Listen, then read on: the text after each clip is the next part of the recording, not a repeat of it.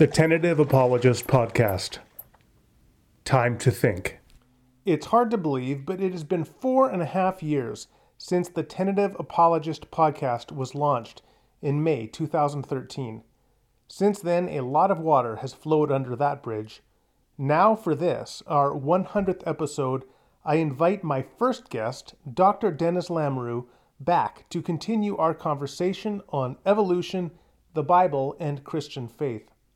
You can listen to the first episode still on the website through a link, which I've included in the show notes. Dr. Lamoureux is Associate Professor of Science and Religion at St. Joseph's College at the University of Alberta.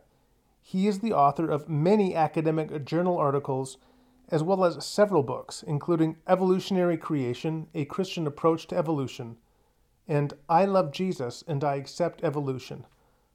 In this episode, our conversation is guided by Dr. Denis Lamoureux's latest book, Evolution, Scripture and Nature Say Yes. And that's published by Zondervan. And here's the really good news. In celebration of our 100th episode, Dr. Lamoureux has kindly donated 3 autographed copies of his new book. If you live in North America, you are eligible to win a copy.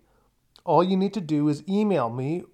You can contact me through my website, or you can tweet me at Randall Rouser by November 30th. We will have a drawing to identify the 3 winners on December 1st. And while we can't give everyone a free book, we do have something just as good, a free course.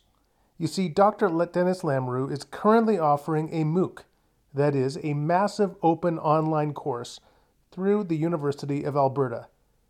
The course, Science and Religion 101, is free and open to all who are interested. So follow the link that I've included on the show notes on the website and register online for the course. And now, without further ado, let's turn to our conversation. Denis, thanks for joining us for the 100th podcast here. This is a very austere and impressive occasion, and I'm sure you can now add this on your CV to your long list of accolades to have been on the 100th podcast. So let's begin by hearing something of your story, because for many people, when they come to the question of origins, it's been a very personal journey for them, and that's certainly the case with you. So let's start off take us back 40, 50 years, and then a brief overview of how you got to where you are now. Well, terrific, and thanks for this opportunity. It's quite a privilege and a pleasure, and you're absolutely right, and you use the number 40, 50. I've been struggling with this issue of origins for a good portion of my life. Like many people, I'm raised in a school system. I went to a Christian school system, a Catholic school. I remember in grade 11 that my biology teacher said, you don't have to think that evolution undermines your faith. You can see it as God's way of creating. And I would say that's true, but if that's all you say to a young person, they're really not going to be able to be equipped to meet the challenges of a secular education in a public university. And that's when I started back in 72, my first year of biology. Our very first biology course was evolutionary biology. And by Christmas time, I was done with religion and Christianity in particular. I was trapped in a dichotomy like most people. And what I mean by dichotomy is the idea that there's only 2 positions. There's either atheistic evolution or there's creation in 6 days. Those were the 2 options that seemed to be in my mind. And you're saying within 3 months of university, your education at the University of Alberta managed to undo the formation of your Christian household and your Catholic schooling for the previous 18 or whatever years. No one has ever said it that clearly as you have just said it. And you're hitting me really hard. You're absolutely right. It took just 3 months of that first semester, and I sort of come back to, as much as I loved my biology teacher, and he stated a truism that God could be seen as leading the evolutionary process. I was done. And so my parents got wind of this.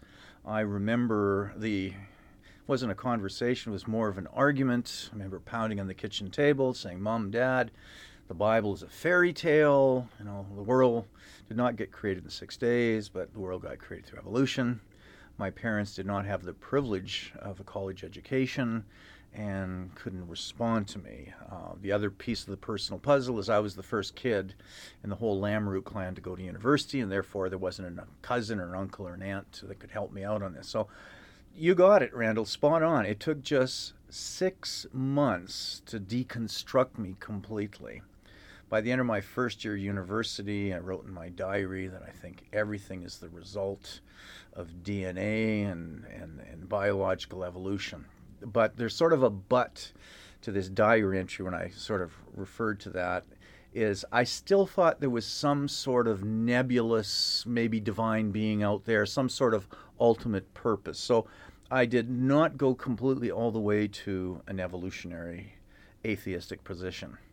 Nevertheless, I continued at the University of Alberta, went on to dental school, and between my third and fourth year of dental school, back to my diary where it makes it very clear in the record that I become a complete atheistic evolutionist.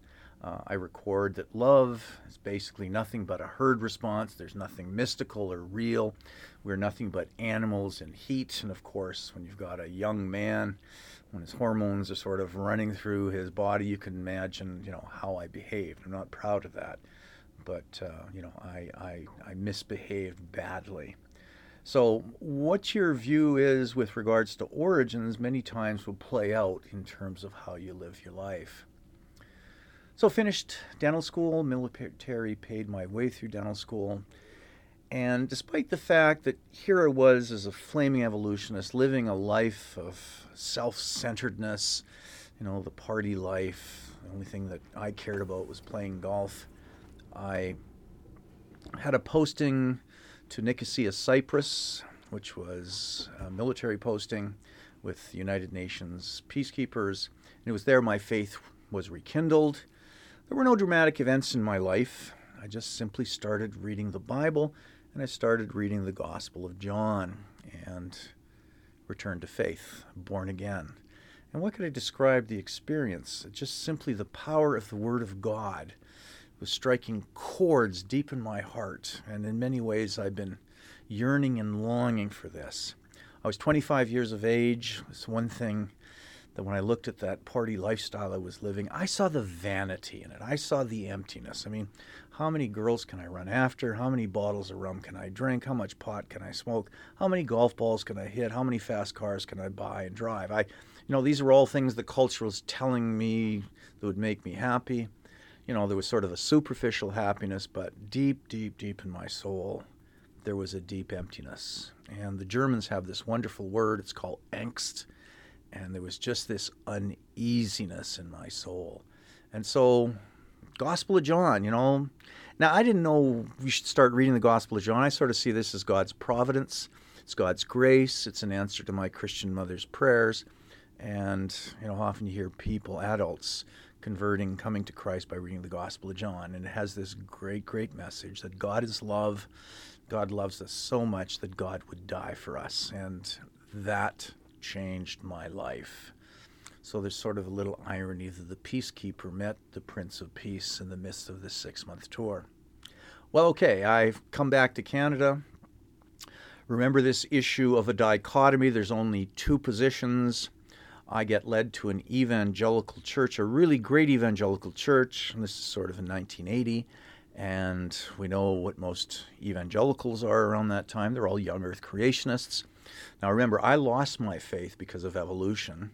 I'm still strapped in the dichotomy the way most people in my church are, but now they're telling me that we can prove that the earth is 6,000 years old, and we can prove scientifically that God created in 6 days.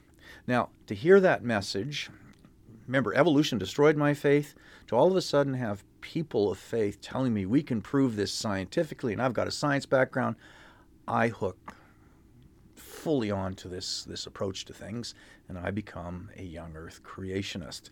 So what you're seeing is that back and forth, not realizing there's some middle ground positions. In fact, my first publication is actually in a Young Earth Creationist journal, and I'm very proud of it. I basically, was singing the praises of how Young Earth Creation can bring the world back to a more normal state. Came to the end of my military commitment, had a lot of different options that were offered to me, but eventually I came to the belief that the Lord was calling me to be a creation scientist with the intention of attacking evolutionists in public universities. Remember, I lost my faith in a public university because of evolutionists. Now I'm going to go back and attack them and protect students from these individuals. Right from the beginning, there was always this dream of doing 2 PhDs, one in theology to be equipped in those early chapters of the Bible, Genesis 1 to 11, then a PhD in biology, but with the intention of destroying evolutionary biology. Well, I went to a school called Regent College in Vancouver, BC. In Canada, during the 80s, they called it the Golden Age. We had J.I. Packer, Bruce Waltke, Gordon Fee, Michael Green. It was a who's who of the evangelical. There at the time? No, Clark had already left. But, we read Clark's stuff. And it was a wonderful, wonderful time. And I don't mind admitting I had that typical science arrogance that only science students were the pure thinkers at university and people in the humanities just weren't all that clever. Well, was Denis in for a great education of changing my attitude? And it was during those 3 years at Regent College that there was a complete renovation in terms of how I read the scriptures. Now, the thing to note, as I read the scriptures, I was still getting this central message of the faith of who God was. But I was starting to discover that there was an ancient understanding of nature in the Bible. And to give you a classic example, in Philippians 2, this famous passage, the kenotic hymn, talking about Jesus, where Jesus takes on human flesh, where God pours himself out to become a human in Jesus. And there's this verse 10, it says, at the name of Jesus, every tongue will confess and every knee bow that Jesus Christ is Lord, in heaven, on earth. Our English translations have under the earth, but the actual Greek is in the underworld. And so what we saw here in Paul is the three-tier universe. And of course, this made me very uncomfortable when I first saw it. But my professors at Regent were saying, the first thing we have to do theology is we have to submit to the very words in the Word of God. Now, sometimes those will make you uncomfortable, but it doesn't matter. We still have to submit. And so what Regent did to me is made me realize that there was an ancient understanding of nature, not a modern understanding of nature, a modern science.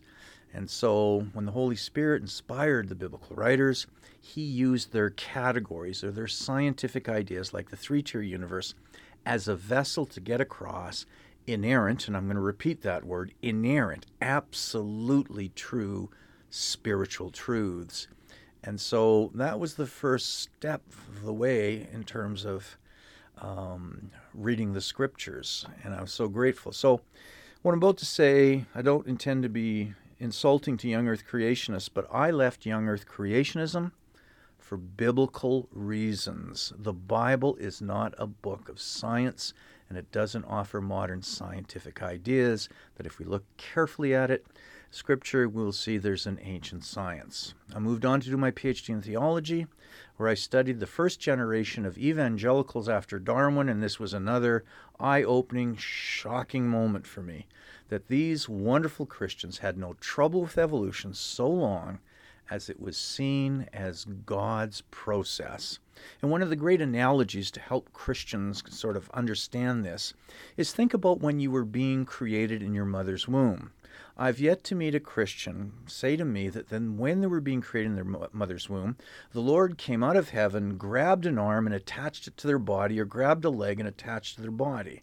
Instead, most of us believe that God created us through natural processes, developmental and embryological processes.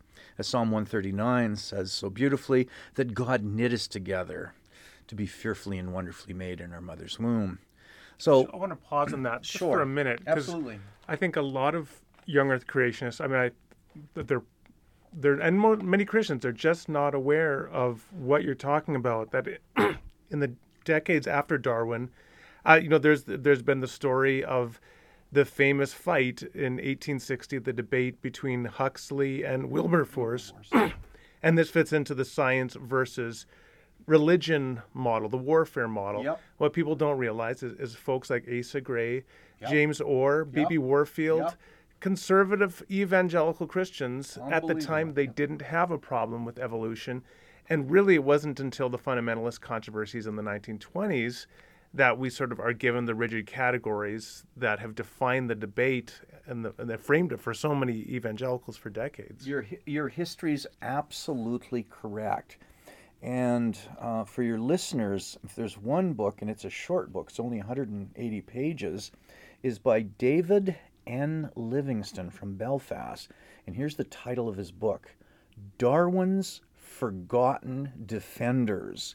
And so you're absolutely right that we in this generation, say the late 20th century, we view the origins debate in light of the reaction out of this fundamentalist movement of the 1920s.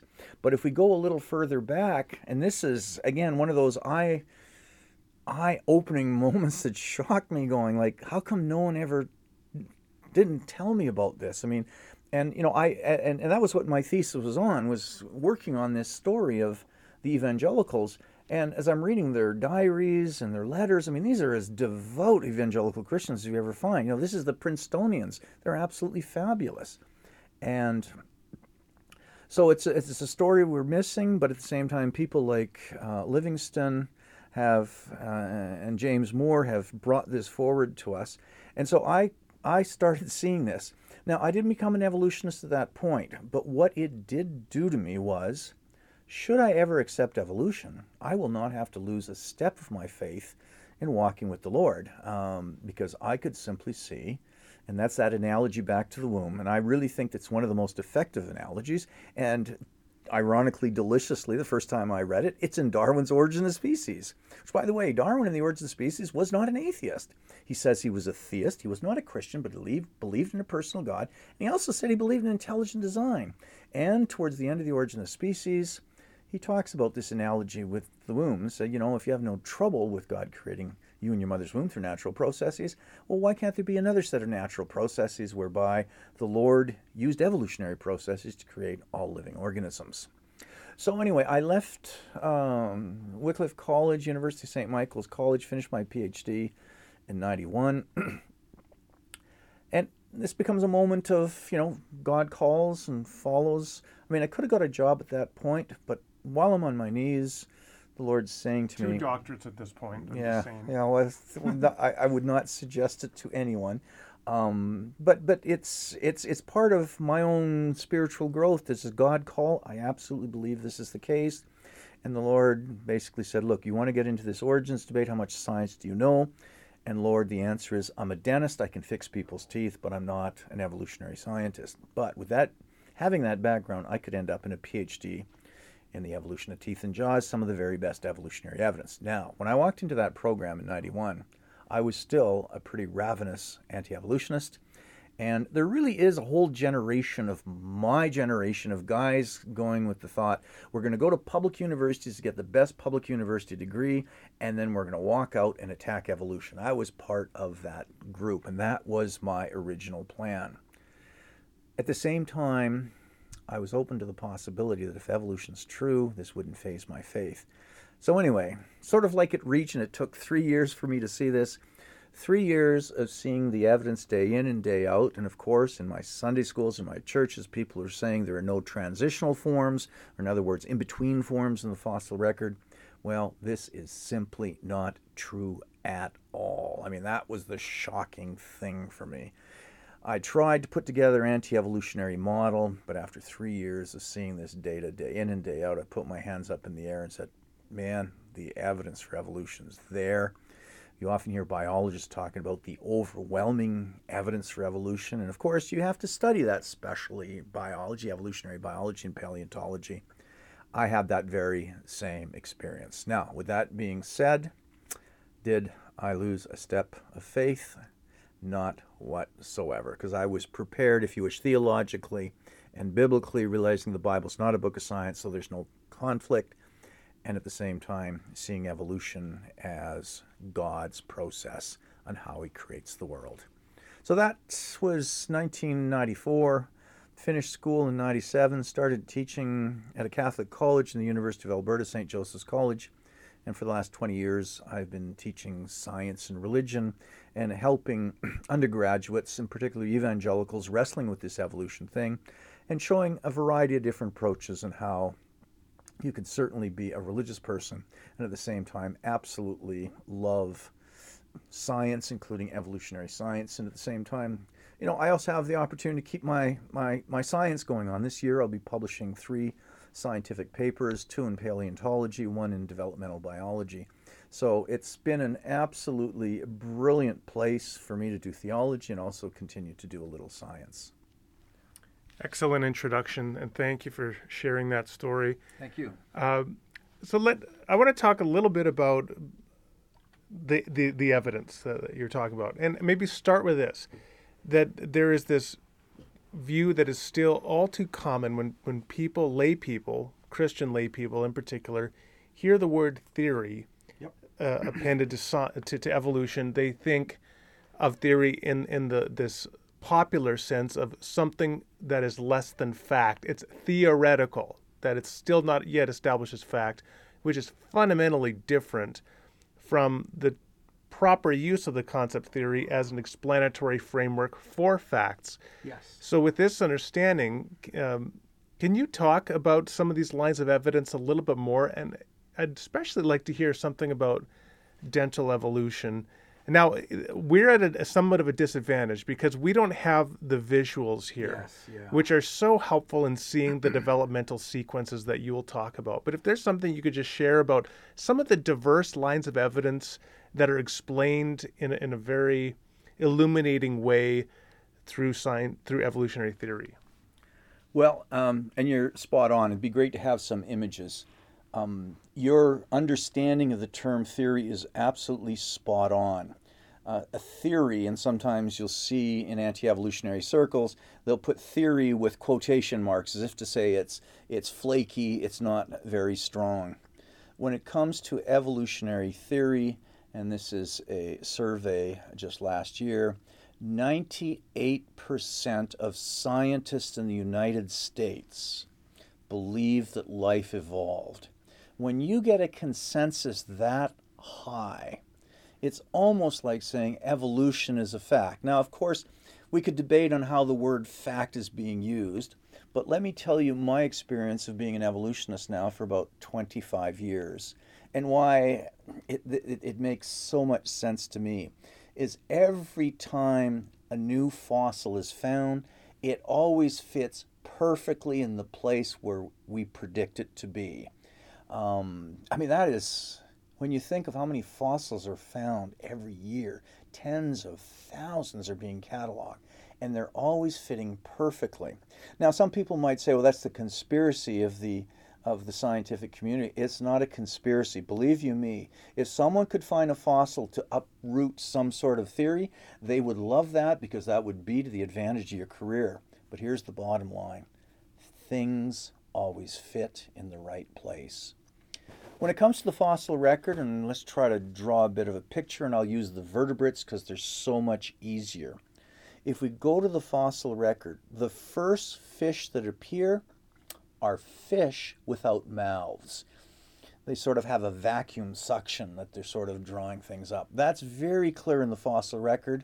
And I'll give you some real general numbers, around 500 million years ago. Then around 400 million years ago, then we have our first jawed fish. And of course, I'm pretty closely connected to this because I work in that area. So these are the first jaws without any teeth. And then after that, following up on the fossil record, and these are the acanthodians where I've worked on in the area, then we see our first teeth. Now, in 1874, there was a guy named Oskar Hertwig who made the observation that when it came to these early fish, they had scales on the outside that when they opened up these scales and looked at them under a microscope, they looked a lot like teeth. They had a pulp canal with nerves, they had a base like a root, And they had dentin, and of course everyone knows dentin is when you wipe away the enamel by brushing too hard on your teeth, you get to that next layer with all those little nerve fibers, and you'll see these desensitization toothpaste. It's the very same dentin we have in our mouth. So Hertwig made the comment that, where did teeth come from? These are scales that invaded into the mouth. So he makes the theory way back in 1874. Since 1874, we've been looking for this invasion, and we haven't found it. And here then becomes, when it comes to scientific research, and as Christians, we can make a decision. Well, we've got two theories. Maybe the data is there, but we haven't found it. Or maybe there is no data, that God intervened, and in these toothless fish, actually, with a divine miracle, put together these teeth. And we've been waiting for over 150 years, so how much patience should we have? God of the gaps. Thank you. It's exactly the God of the gaps. Now, I'm not opposed to it. It's just that historically there's a track record. Every time a religious person has talked about God intervening, the gap is not a gap in nature, but a gap in our knowledge, and it gets filled. So let's go to 2013. And of course, this gets very personal. The chair of biology, I work in his laboratory, phoned me up one day and says, we need you to be an examiner for this PhD on fish and teeth. And I said, his name's Mike Call, says, I ain't got time.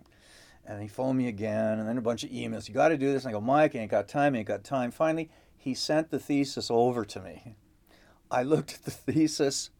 I just about passed out, because this young woman, Stephanie Blais, did her entire PhD and discovered the transition from scales into teeth. And I stopped my life for 6 weeks, and for 6 weeks I'm in the lab 10 hours a day going through all her fossils under a microscope. And I will tell you, I'm going to speak, this is one of the most blessed experiences in my life. And let me describe one of these fossils. It is an acanthodian, so this is an early fish with no teeth. And we know it hasn't got any teeth because we have a little CAT scan machine where you can put the fossil through and to see if there's any teeth, say, deeper in the fossil, and there's nothing there.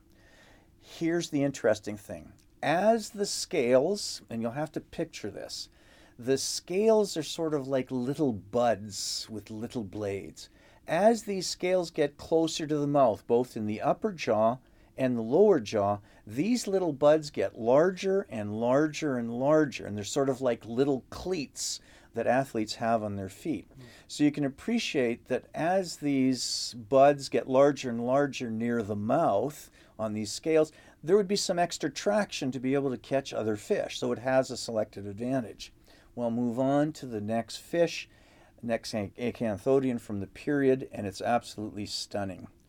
We now have teeth in the mouth, and they're little buds with blades, and they're much larger, and you can see that this is definitely scales invading the mouth.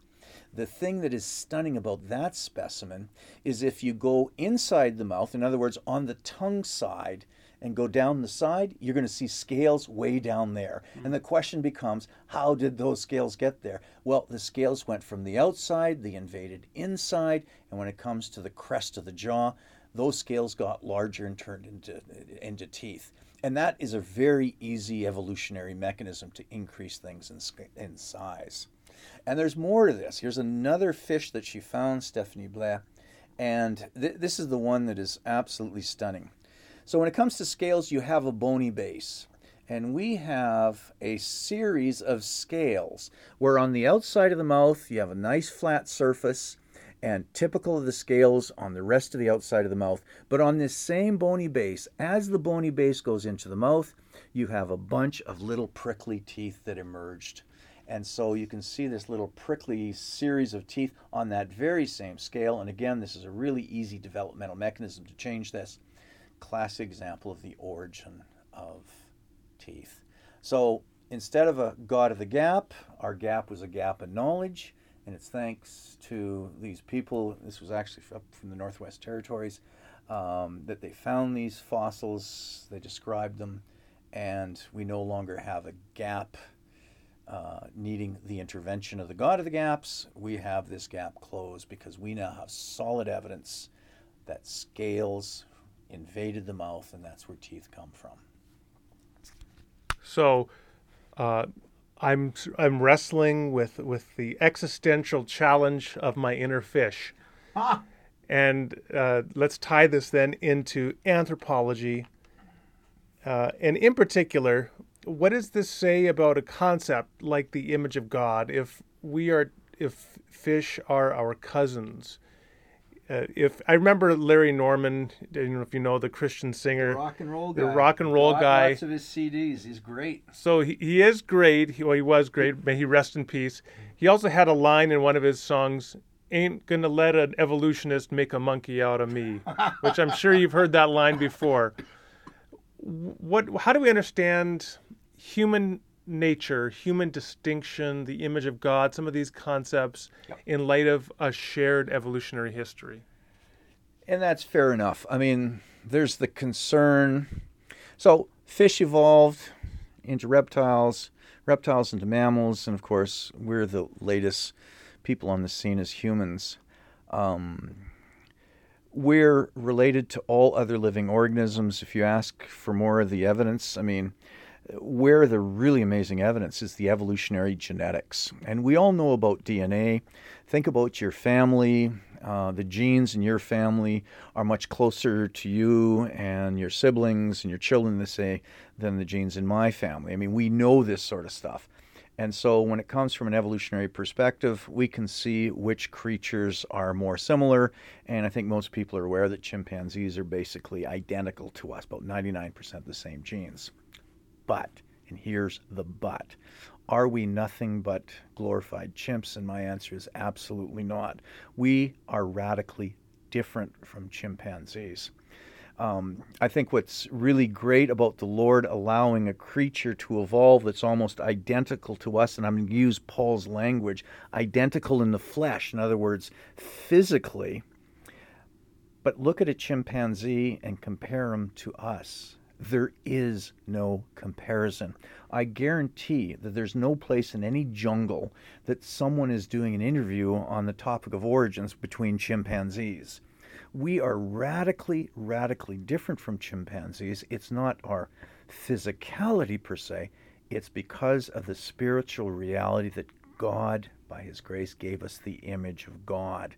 Now, one of the things, and I only picked this up in the last 5 or so years, is think about Genesis 1, that amazing creation account. Here's God delighting in creating all these things, calling things good, calling the whole creation very good.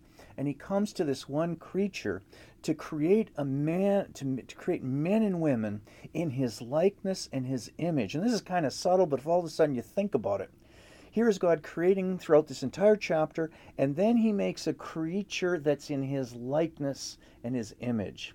What does that mean? Does that mean possibly that He creates a creator that would have amazing creative impulses more than any other creature? I think that's exactly what it's saying. So the fact that we have this amazing creative impulse, I think, is a gift from God, and we have it way more than any other creature. No other creature has been called creating the image of God. And so I think the manifestation of all this creative impulse seen in our discoveries, our universities, and everywhere in human culture, I think this reflects our radicality being different from the rest of the creation. Now, that's not to disrespect chimpanzees or dolphins or anything like that, but there is a radical difference. And I'll give you an example. A Nobel Prize winning chimpanzee is a chimpanzee who's in his cage, takes a box, looks at the banana overhead, grabs a stick, and knocks the banana down. That's about as smart a chimpanzee as you'll get. But we put rovers on Mars. We've put men on the moon. We created the internet. I mean, we've created this amazing culture. Are we nothing but chimpanzees? No, we are radically different from chimpanzees. And so I would say along evolutionary time, I'd give a standard date around 50,000 years ago, and archaeologically we talk about behaviorally modern humans, whereby we start developing complex tools, art, and things like this. I think that's where the image of God becomes manifested, and then it carries through in terms of all our amazing discoveries. And if you think in geological time, from that time to today, and think about how much discoveries we've done, I mean, this reflects that great, great creative impulse, which I think is an aspect of the image of God and being created in his likeness. So we've got this ancient science.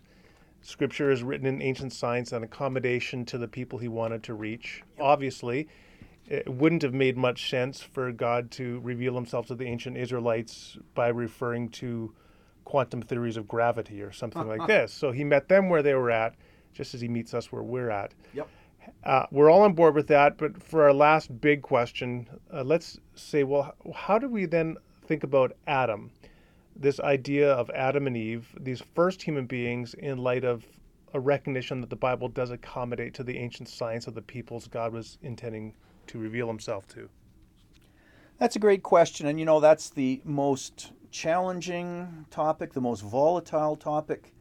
I've had friends who've lost their job because of the Adam issue, and the way I like dealing with this issue is I think one of the best ways to teach is to introduce options, and people then can wrestle with options. So let me share with you 4 options when it comes to this. Option number 1, and I would never take this away from someone, if someone wants to say there's a hard and historical Adam, and that Adam was created from the dust in Genesis 2:7, you have to leave that as an option. Some people need that, and I'm not going to take that away from them. Option number 2 is to think that God created through an evolutionary process and then took 2 individuals, talk about Adam and Eve, they're pre-humans, gave them the image of God, moral culpability, and they all fell in sin. So evolution with an Adam and an Eve, which, by the way, this basically is the Catholic Church's position. Option number 3, God created through an evolutionary process, and instead of taking just one male and one female, took a group of males, a group of females. So in other words, I'm sort of talking many Adams and many Eves, given those spiritual characteristics, moral culpability, they all fall short of the glory of God, and they all sin. And then finally, option number 4 is to sort of look at this wonderful account in the garden, Genesis 2 and 3, and to think about Jesus. When it comes to Jesus' teaching, a third of Jesus' teaching was through parables. And to think about Genesis 2 and 3 as sort of a parable with some allegorical features. And the way I like to sort of present this to my students, my Christian students in particular, say, look, let's for a second suspend the belief you have in your mind of Genesis 2 and 3. Let's say Genesis 2 and 3 never existed. Let's just try to clear that from our minds. And let's assume you found a document, and a document with the following: a mystical tree that imparts knowledge of good and evil, another mystical tree that imparts eternal life, a guy named Adam, which is a play on the word Adama in Hebrew, meaning dirt. So it's earth and earthling. A woman named Hawa means life. Sounds pretty allegorical and archetypal. Then you find in this account you've discovered a fast-talking snake. And in this account you also find cherubim. And of course, when it comes to cherubim, we think they're chubby little angels. No, cherubim are actually composite creatures like the Sphinx in Egypt, where you have the head of a human, the body of a lion, and the wings of an eagle. Okay, so you have all these features. Would the first thing you'd say is this hard and fast history? I don't think many people would do that. Instead, they sort of say, well, this strikes me more like a story, more like an allegory to get across spiritual truths. So when it comes to option number 4, is simply to say that the Bible doesn't reveal how humans came about, but more importantly, the Bible reveals who exactly we are. And if we can't see ourselves as Adam and Eve in that account, then you keep reading it until you see it. And I think there's a spectacular lesson to be learned from all this. And this is the deep, Holy Spirit-inspired, inerrant truth. God gives us this amazing life. He gives us some commandments. And what do? We don't listen to him. We break God's word. And in particular, the garden account, God goes up to Eve and says, what have you done here? Do you remember what Eve does? She blames the snake. Instead of being accountable for her sin and breaking God's word and God's commands, she blames the snake, but it gets even more delicious with Adam. God goes up to Adam. The Lord God goes up to Adam and says, what have you done? And do you remember what Adam does? Oh, it's just unbelievable. He blames Eve for giving him the fruit, and then after that blames God for putting Eve in the garden with him. In other words, Adam is not going to be accountable for his own sin. He's not going to blame Eve. He's going to blame God in the end. Now, when I see that spiritual dynamic, I see that in myself. I see that in all human people.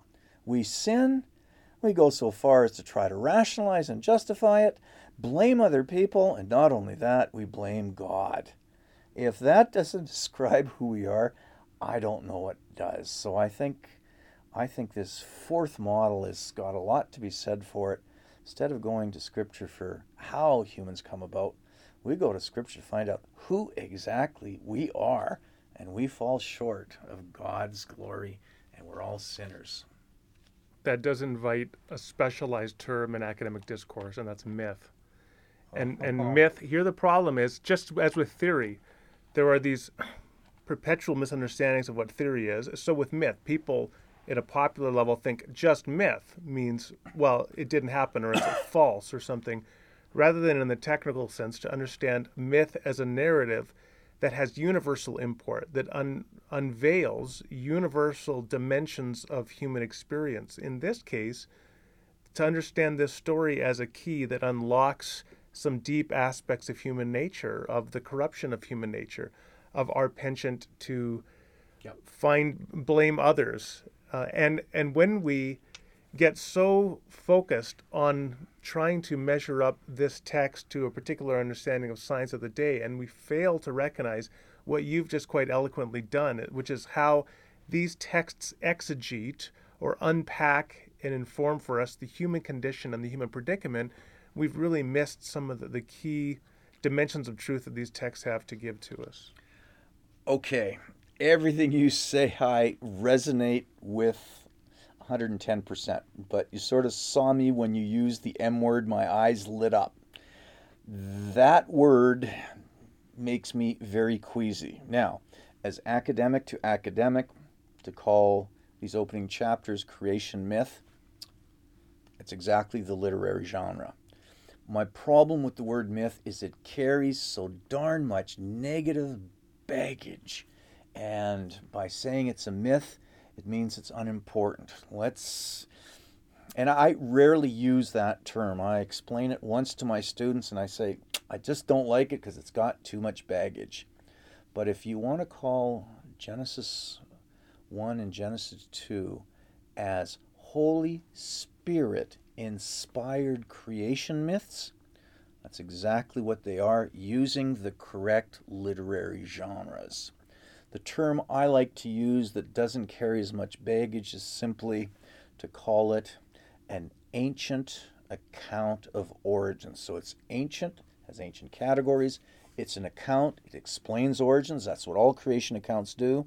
And of course, it deals with origins. It asks questions like, where do the stars come from? Where's the sun come from? Where do animals come from?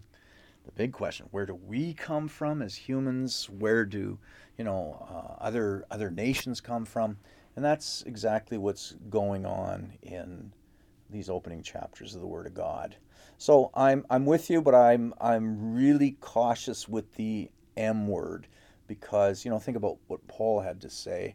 The people will turn aside from the truth and listen to cleverly constructed myths. And of course, that is the Greek term mythos. Yeah. And you can see that a Christian come back to me saying, you believe in myth, but Paul says don't believe in myths. I mean, Paul is not using it in the literary genre sense, the professional literary sense that you're using it. So I think you said it as clearly as anyone could said it the way you described this, and I would totally agree with you, but I would make the one caution. Let's say I'm invited to a church, unless someone asked the question, I would stay away from that term. It's just too loaded. But that's my spin on it. Well, in closing, I will say that you took another term which has a lot of baggage, inerrancy. Yes. And you baptized that term for your own purposes to imbue Scripture with authority, but somewhat different than how some fundamentalists certainly would use the term. But it does come back to the key issue of hermeneutics, or proper interpretation. You can confess scriptural authority and inspiration and inerrancy till the cows come home. But if you're misreading that text, you could do a lot of damage. And I appreciate that you're really challenging us to read with our minds open both to the book of God's works and the book of his words, and understand that the one can illumine the interpretation and application of the other. So thank you for sharing this time with us. Spot on. I really enjoyed this. Thank you very much. Well, that's it for this episode of the Tentative Apologist podcast. For more episodes of the podcast, you can visit us online at randallrouser.com.